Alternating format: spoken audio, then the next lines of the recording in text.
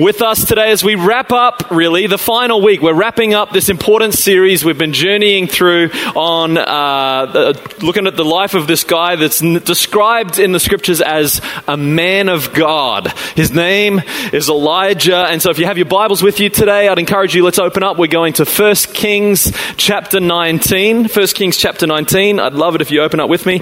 And today we're actually going to be talking about, this is one of my favorite chapters. I love this this passage in the story of Elijah.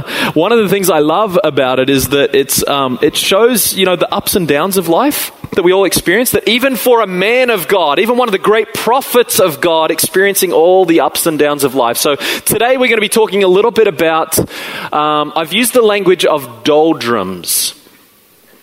The doldrums. Anyone know what the doldrums are? You know what the doldrums are. And part of the reason for me using the language of doldrums is because depression has got like these clinical meanings now, right? And so we're not talking about clinical depression. That requires, medical intervention, that requires support and wraparound health and all that kind of thing. And we have no evidence within the text to say that Elijah was depressed, though many people would say that that's kind of what it was. This is like a mild form of that, because we all experience feelings of feeling low. We all experience the ups and downs of life. And so today we're talking about Elijah and his experience of the doldrums. Is that all right? This doldrum in the life of a man of God who just happened to come off one of the greatest victories ever on Mount Carmel. After he saw God work in some supernatural ways, he came down to this really low point in his life. Now, we've seen him at a low point before, but he's in another low point here. So we'll pick up the story of Elijah here in 1 Kings chapter 19, starting in verse 1. And here's what the scriptures say. Now Ahab told Jezebel everything Elijah had done and how he had killed all the prophets with the sword. Now let's just backtrack a minute and remember who we're talking about. If you remember, Ahab was described in the scriptures as an evil king. He was the 19th consecutive evil king, meaning there'd been 18 before him. He was the 19th, and his epitaph said that he did more evil in the eyes of the Lord than anyone who came before him. Not the greatest idea, right? So he came, he became this kind of almost like a wuss towards the end of his reign in some respects, and he started like outsourcing all of his kind of leadership and decisions to his wife, his evil wife Jezebel, and says, I don't know if I want to do this anymore. I don't know what to do. So he's kind of like wussing out. And here's what Elijah did. He says, I don't know what to do. Jezebel steps in and takes over, and we see what she does in verse 2. So Jezebel sent a messenger to Elijah and said, may the gods deal with me, be it ever so severely, if by this time tomorrow I do not make your life like that of one of them. Who's she referring to? She's referring to the dead prophets, the dead false prophets from chapter 18. In other words, she's saying, I'm going to kill you. And you're going to be a dead man. You're going to be a dead man of God by tomorrow. And then the scriptures say in verse 3, Elijah was afraid. He was what? He was afraid. And what did he do? He ran for his life. What? Now hang on a minute. When we read that verse, that should confuse us. That should strike us as kind of odd, right? Like if you think back to all that God has done in Elijah's life, this should strike us as bizarre. And if you missed the past couple of weeks, let me just review the story for you so that you, when you hear what God has done, then you, like me, will kind of experience this response from Elijah as a little bit bizarre, a little bit odd, right? Week number 1, we studied and we saw that the king had turned the hearts of all the people of Israel away from Yahweh, Jehovah God, to these false prophets, Baal and so forth. And so God raises up out of nowhere this prophet by the name of Elijah, who comes and stares the king down and says, hey, guess what? It's not going to rain until I ask God to bring the rain and to cause it to rain. And he pronounces this huge drought, and then sure enough, the rain stops. No rain at all. Then God takes him to this place of the cutting, as one commentator calls it, the Kerith ravine, where he is humbled and cut down, and like the season of hiding where God miraculously provides for this prophet Elijah in a season of hiding. And while the king's trying to kill him, God sends ravens that drop meat and bread. Thank the Lord for food, right? And then he's fed by this brook in the middle of a drought where there is no rain. And then we saw this brook comes and it nourishes him. And then one day the scripture says the brook dried up. And God led him out of the Kerith ravine to a place called Zarephath, where he met a widow who just had a little bit of oil and a little bit of flour, and it wasn't enough, and she thought that she was going to die. And yet God miraculously multiplied that so that it was enough. And God showed up again. Then one day the widow's son died, and for the first time ever recorded in the scriptures, Elijah takes this dead boy up into the upper room, prays, and God raises him back to life, raises him from the dead. And Elijah's looking on and going, God is faithful, God is good, God is powerful, he's more than enough, look what he's done. And then after that season of hiding in Zarephath, where there's been no rain, God says, all right, it's time for it to rain. Go back to the king. He says, hey, bring your false prophets. And he draws this showdown. And David brought this message 2 weeks ago, right? Get the 450 prophets of Baal and the 400 prophets of Asherah. Let's head up to Mount Carmel and we're going to see who is the real God. Let's put on a show, put on a test. Is it your gods, the sun god, or is it the one true God? Yahweh, the maker of heaven and earth. And so they built 2 altars, put some bulls on them and said, hey, fire, come down. May your God send fire. And then all the false prophets, they worship and they praise and they call on their gods, and they cut themselves and they're dancing around, and it goes on all day and night and nothing happens. And so Elijah starts tormenting them a wee bit, and he's like, maybe your God's just taking a nap. Maybe he's asleep. Shout a little louder, see if you can rouse him. Or maybe he's using the bathroom, what's going on? Maybe, I don't know where he is. And then all of a sudden he calls on God, Yahweh.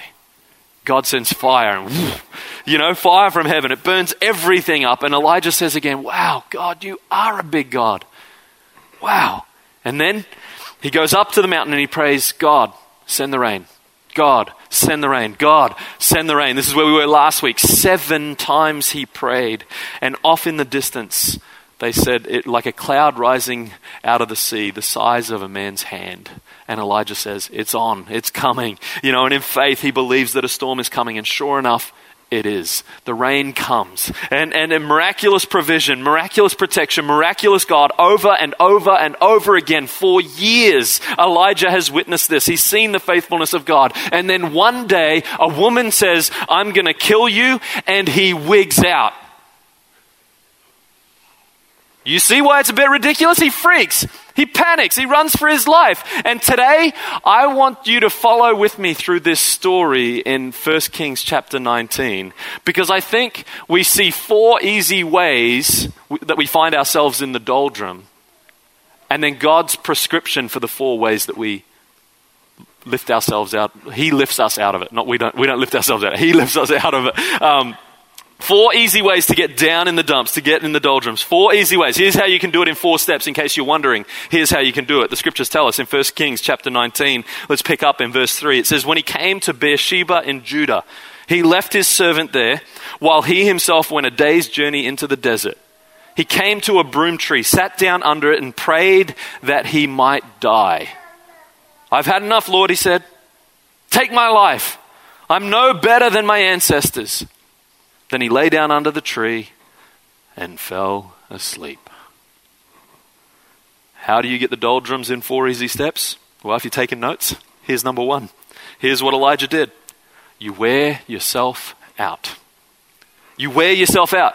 If you'll notice, over the past few weeks, we've seen Elijah been on this massive journey, incredible spiritual high, right? He's been in this spiritual battle, trusting God, following God, praying, trusting, seeking, praying, trusting, seeking, praying, battle, fight, trust, seek, pray, battle, faith, and then he runs for his life. And geographically, he couldn't have run any further than physically, he couldn't have run any further than he actually did. It says that the place he ran was like the very southern tip of the nation of Israel, right on the border of Judah. And then he leaves his buddy, the servant, and goes another day further on his own, runs another day out into the wilderness, out into the desert. He went as far as he could, and he was totally, utterly, and physically exhausted. Much like many of you, I wonder. And you wonder, why am I feeling so down, so low? Well, maybe you've just worn yourself out. Maybe some of you mums, you're like raising your family, you've got these young kids at home, and you're working outside of the house, and you're putting dinner on the table, and you're looking after the chores at home, and you're carting the kids all over the world to all of the things that they're into, right? And then you get home at the end of the week, and you're just like, oh, you wonder why you're worn out. Some of you students, maybe you've taken a full load and you've been working full time and you've been going hard and you can't say no to a single social engagement. You know, you've become so involved and you're playing a sport and you're coming off this time and you're going, man, why am I so down in the dumps? And you're wearing yourself out.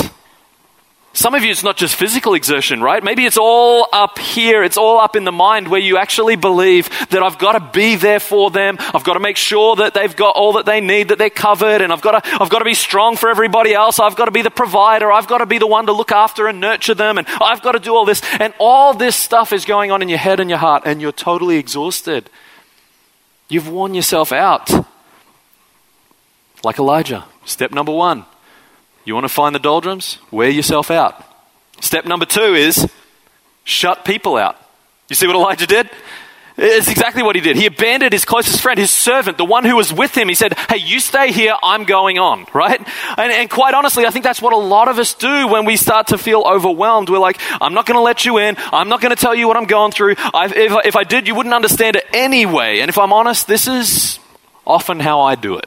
Right? We put a wall up, we start to push people away or keep our distance at least. And I hate to say it, but that's what I do when I'm worn out, when I'm hurting. That's my natural inclination. I'm just going to deal with this on my own. I'm going to get through it. I'll sort it out. You wouldn't even understand it anyway. So we begin to almost stiff arm people and just keep them at a distance. You want to get down in the dumps? Wear yourself out. Shut people out. The third is focus on the negative. Which is exactly what our hero, this man of God, does in 1 Kings 19, right? This man of great faith. What did he say? He says this. He said, I've had enough. I'm no better than my ancestors. What's funny is that nobody was asking him if he was, right? But in his mind, this self-pity began to take over. And what self-pity does is it exaggerates, doesn't it? Self-pity exaggerates, and I'm never going to be any good, and I'm always going to be stuck in this life, and my life's never going to get any better, and I'm never going to get into the school that I want to get into. I'm never going to get the grades that I want to get. I'm never going to get the promotion that I want at work. My kids are never going to come to Christ. Right? We just focus on the negative over and over and over, and it's an exaggeration. It's this focusing on the negative. It's all the bad things removed, separated from any of the good things. You want to get down in the dumps? Here it is, friends, right here in the scriptures. You wear yourself out, like many of you. You shut others out. You don't let them in. And you focus on the negative. Here's the fourth one. You forget God. Which is exactly what many of us do, isn't it? Imagine this. All that we saw God do in the life of Elijah, supernatural protection and provision and birds feeding him and water from a brook in the middle of a drought and raising the dead and fire from heaven. And oh God, you're not going to come through for me, which is what we often do, isn't it? I can look back on the faithfulness of God in my life. He was there. He provided, he comforted, he was a strength, he was everything that I needed. But in this moment, when I'm down, when I'm low, I forget the faithfulness of God. Anyone else?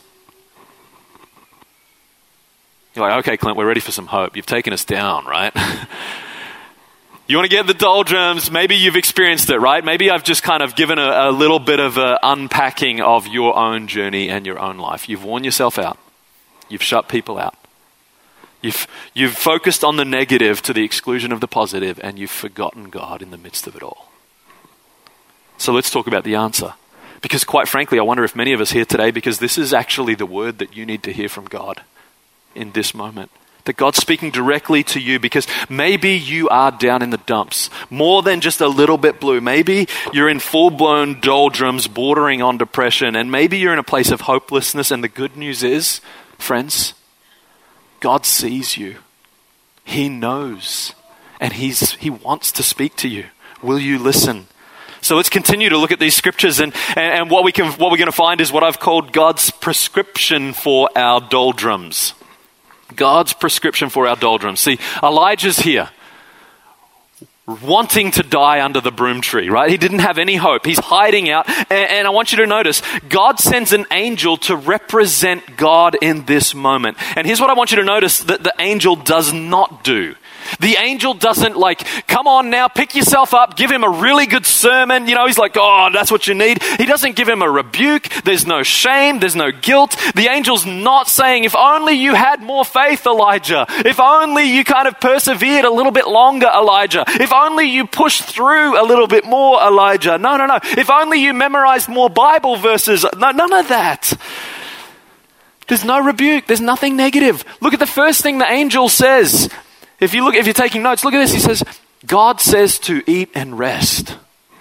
God says to eat and rest. The very first part of the prescription for our doldrums, God says, eat and rest. Look at verse 5 in the middle of the verse. He says, all at once an angel touched him and said, get up and eat. He looked around, and there by his head was a cake of bread baked over hot coals and a jar of water. He ate and drank and then lay down again. I don't know, man. I just love the way that God keeps showing up and providing food. I love food. I'm not going to lie. I love food, And I love that in this story, we've seen it back in chapter 17 where he's flying in fresh groceries by ravens to the side of the brook, right? We see it again when he's ready. He's under the broom tree in the wilderness and God's showing up with fresh baked bread. You can smell it, can't you? Right? That is so good, right? Better be sourdough. And I just love the way that God's providing food all the time. He ate and he drank and then he lay down again. Eat and rest, eat and rest. Friends, I know what this feels like. I can relate a little bit to Elijah as I read this story because, and some of you will know this because I've talked with many of you, but in the journey of planting our church, I experienced probably more than doldrums. I practically burnt out. The end of 2014, we were a young family, planting a church. I was trying to do some doctoral studies, and it just was not going well. I had worn myself out. I had shoved people out. I had, all of the things. I had done all of the things, and I was not well. And I remember talking to my GP, and they said, Clint, I think you're beyond mild. You're into moderate depression. It's not severe yet. It's not, you're moderate depression.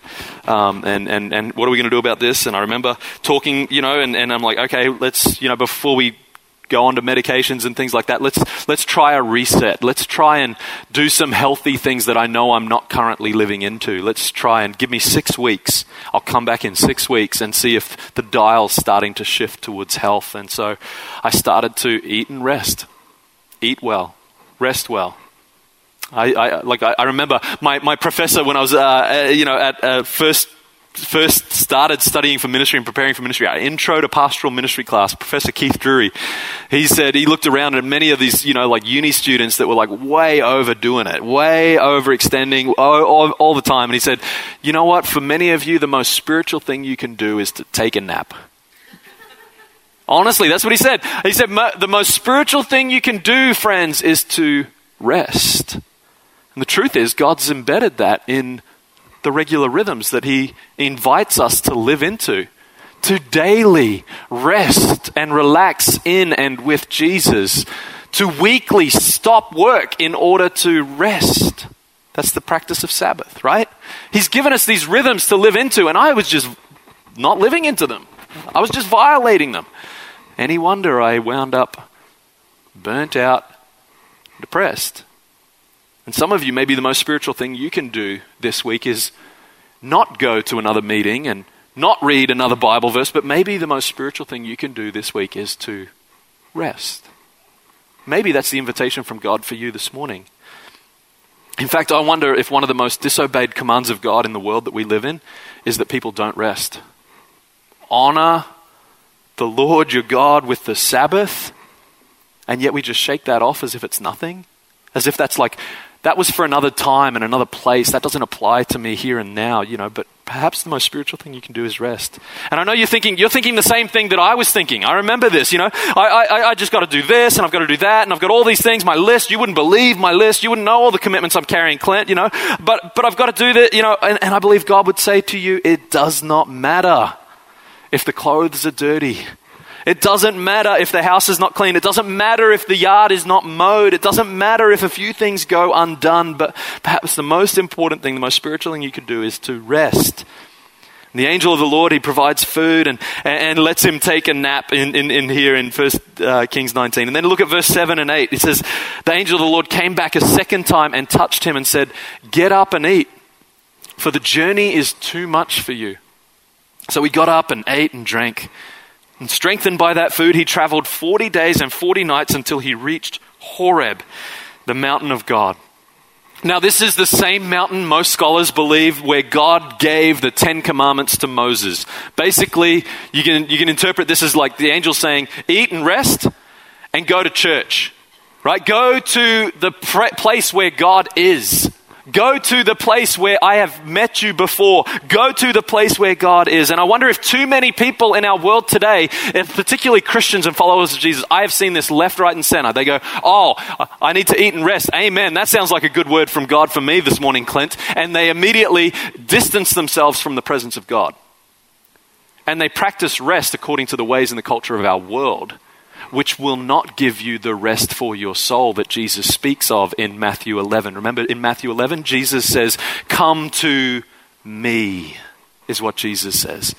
He doesn't say, go and binge on Netflix. He doesn't say, just take out a day off work so you can game all day. He doesn't say, go and take a nice walk along the beach and you'll experience rest for your soul.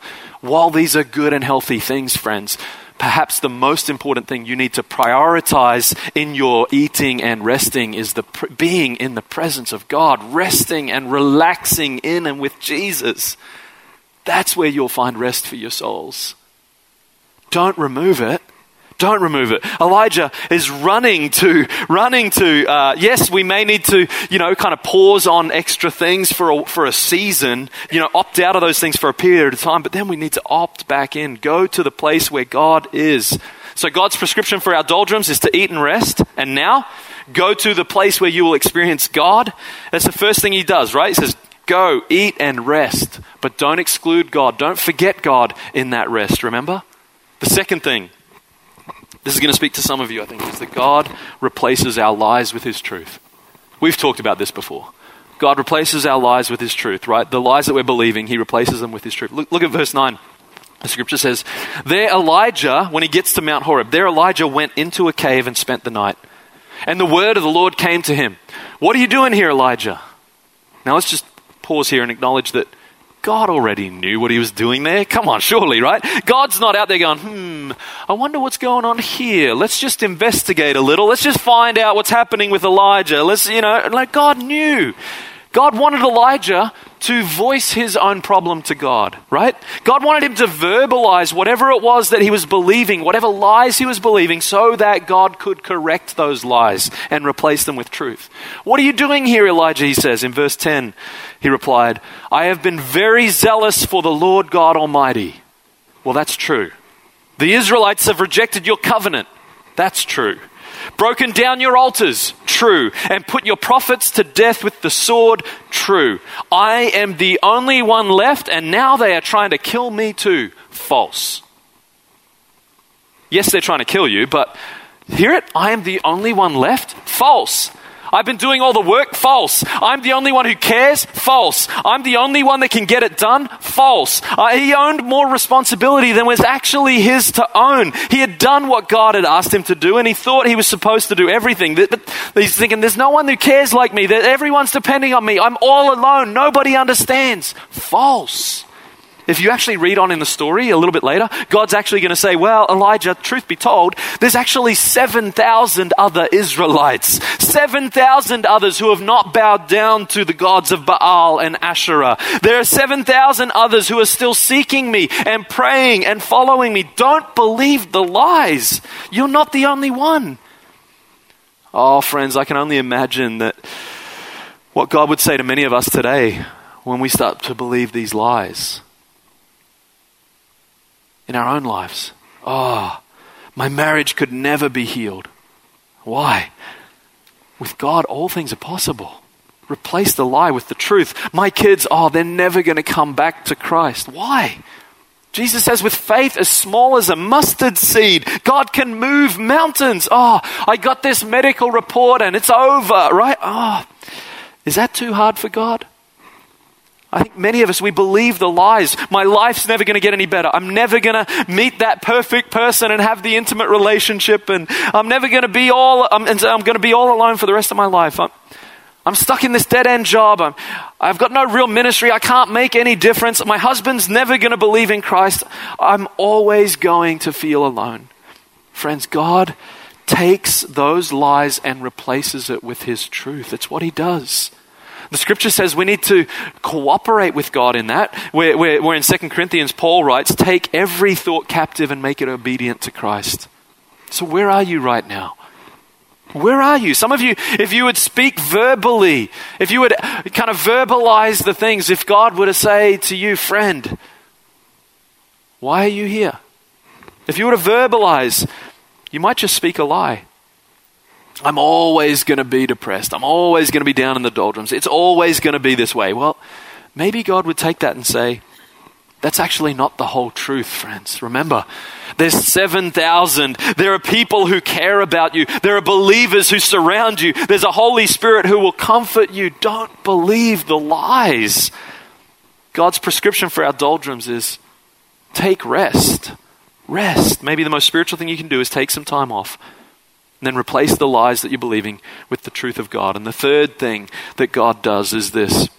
So meaningful to me, and I hope it is to you as well. God speaks. Not often how we expect.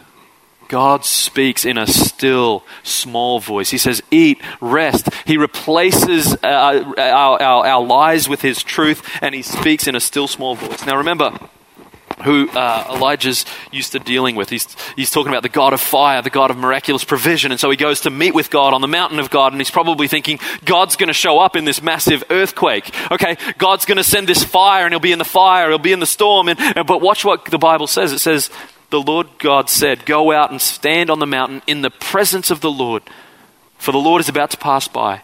Then a great and powerful wind tore the mountains apart and shattered the rocks before the Lord. Now, I've been in some pretty strong winds, but I haven't seen rock-shattering strength, But the Lord was not in the wind.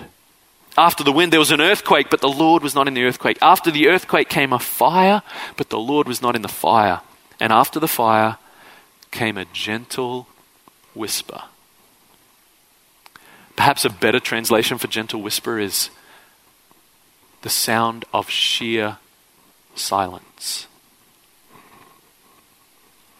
And I found, friends, sometimes when we are the lowest, God tends to speak the softest. Have you ever noticed that? That when we're lowest, God speaks the softest. Sometimes it's just a word. It may not be much, may not be loud, but it's always exactly enough. Exactly enough. A gentle whisper. Not some booming sign that God is capable of doing and done before, but just his voice. And that's what, friends, here's what I take so much comfort in today, is that I know there are those of you who are here and you're hurting, and I don't find any confidence in you taking anything from my words this morning. But I know that through my words and between my words and underneath my words and behind my words, God can and will speak to you if you will listen closely enough. You may just hear that still small voice saying, I'm here. I'm with you. I see. I'll never leave you. You're not alone. I am enough.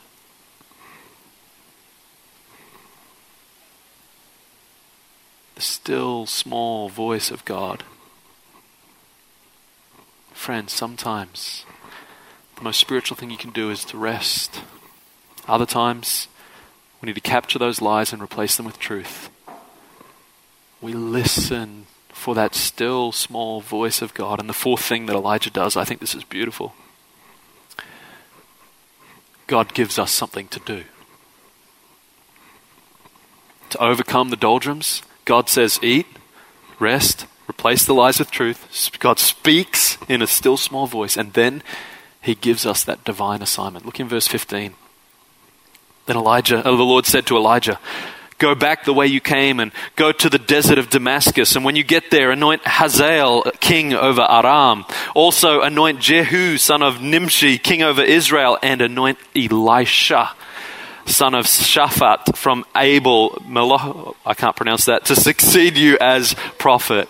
In other words, he says, go back and do what prophets do. It's like Elijah's been revived completely. Go back and do what prophets do. And I believe the Spirit of the Lord would speak to many of you today and say, there's something yet for you to do. Yes, you feel down. Yes, you might feel blue. Yes, you might feel hopeless. Yes, you feel afraid. You're unsure. You've lost your confidence. You don't see it. And God may say, if you're still alive, you're not done.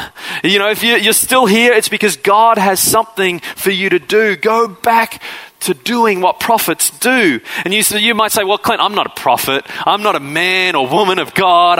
What are you? Are you a mum? Then go back to doing what mums do. Are you a business person? Go back to doing what business people do, right? Are you a follower of Jesus?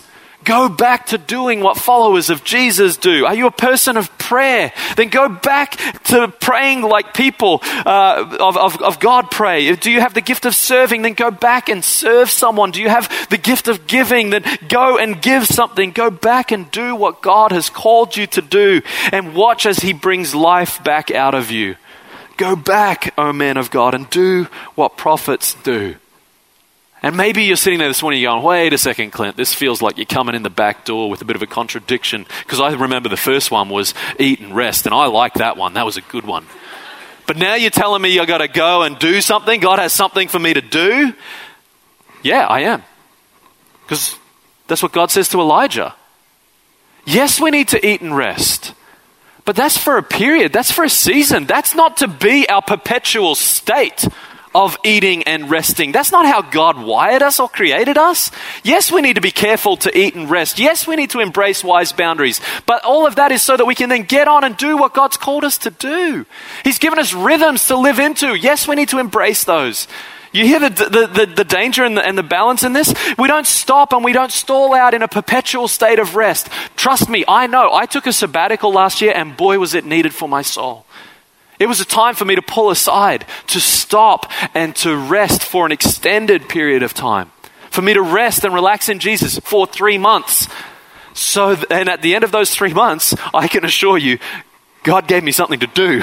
He said, it's time to get back up and to get going again. I can't live in sabbatical mode for the rest of my life. That's not how he wires us or creates us to be. Yes, there are periods and there are seasons to do it. In my own doldrums, I told you a little bit earlier, after those 6 weeks, after burning out, I remember going back to the doctor and saying, I'm starting to see some initial signs of health. I'm just going to keep with this for a while and let's keep tabs on it from time to time.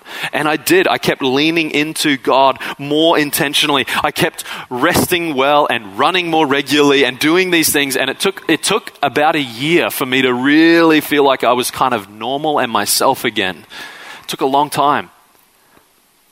But God gave me something to do. He didn't take me out of the game and say, just there you go. That's you now. That's you for the rest of your life. That's not how it works. Yes, we need seasons to eat and rest in good and healthy ways, resting and relaxing in Jesus, right? And then God will give us something to do. And check it out. God gave him this incredible gift. God gave to Elijah this incredible gift of someone who believed in him, a friend, a younger one, an apprentice named Elisha. Elijah, the man of God, and Elisha comes along and they start doing what prophets do together. And the younger one says, man, if there's anything I could have, I want twice what you have. Give me a double portion of your spirit, a double portion of your anointing. And what does Elijah say? Elijah says, well, I'll tell you what, if you're here with me, whenever I leave this earth, then you can have it. And that's the way it's going to be, right? Now, think about this. What did Elijah fear the most? We saw it at the start of the message this morning. Go back to the beginning of the story. What was he afraid of? You remember Jezebel? I'm going to kill you and make you a dead prophet by tomorrow. Oh, run for your life, he says. Elijah's gone for it. His greatest fear of all, death, was something that he never experienced. Catch that. Only one of two people in all of Scripture are described as never ever dying. If you read the story, God sends a chariot of fire. It's there in 2 Kings 2. Sends a chariot of fire from the sky and swept him up and took him on to glory, and he never experienced his greatest fear. He didn't live through it. And the reality is that for many of you, not all, but for many of you, the number one thing that is consuming you right now, your greatest fear, your biggest what if, for many of you, you will never experience it because God will lift you above it. He does this.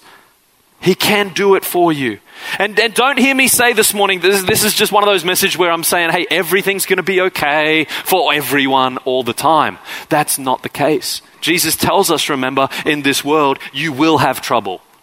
He tells us that, right? In this world, you will have trouble, but take heart, he says. For I have overcome the world. Even if your greatest what if does come to pass, Jesus says he will be with you and he will be enough in the midst of it. I don't know, friends, I find so much comfort when I look at this man of God, Elijah, who goes from on top of the world to down in the dumps. The ups and downs of life, the ups and downs of pursuing God, seeking God, living for God. Friends, because if I'm honest, it's a reflection of the life that I live. And maybe for many of you too, right? After some of my greatest spiritual highs and greatest spiritual victories in life, oftentimes there comes the doldrums. Have a great Sunday, feel like I've preached a great sermon and been used by God in amazing ways, and then by Sunday afternoon, I'm under a broom tree saying, Lord, take my life, take me now. I'm done with this. I say it a little bit humorously, but it's a regular experience for me. Oh, I just can't go on. And that's when God says, rest.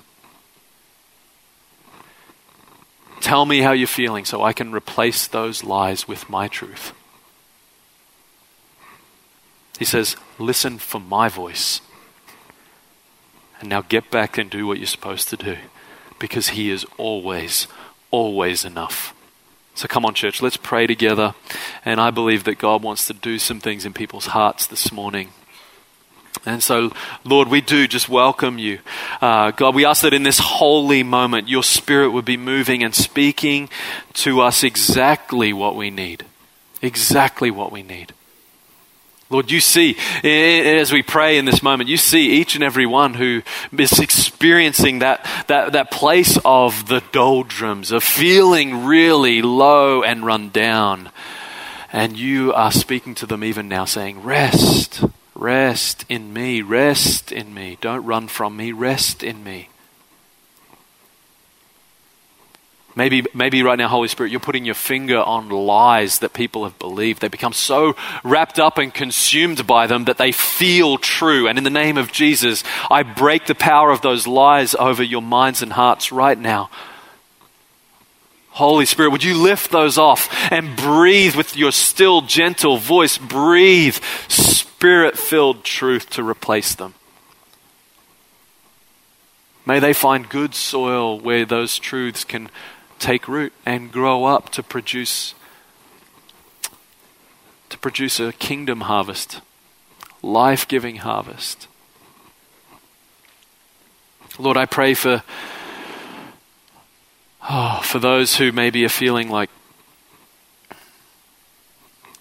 they don't even know how to hear your voice. God, make it unmistakable this morning.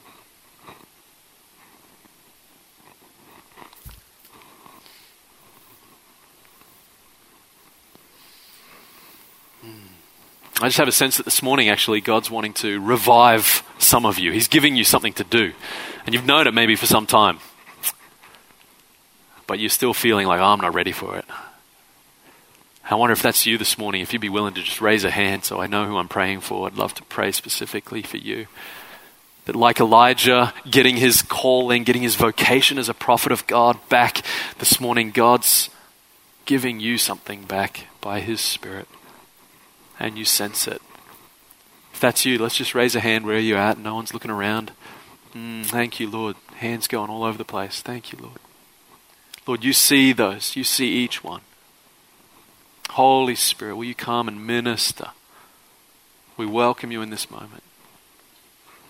Come, Lord Jesus.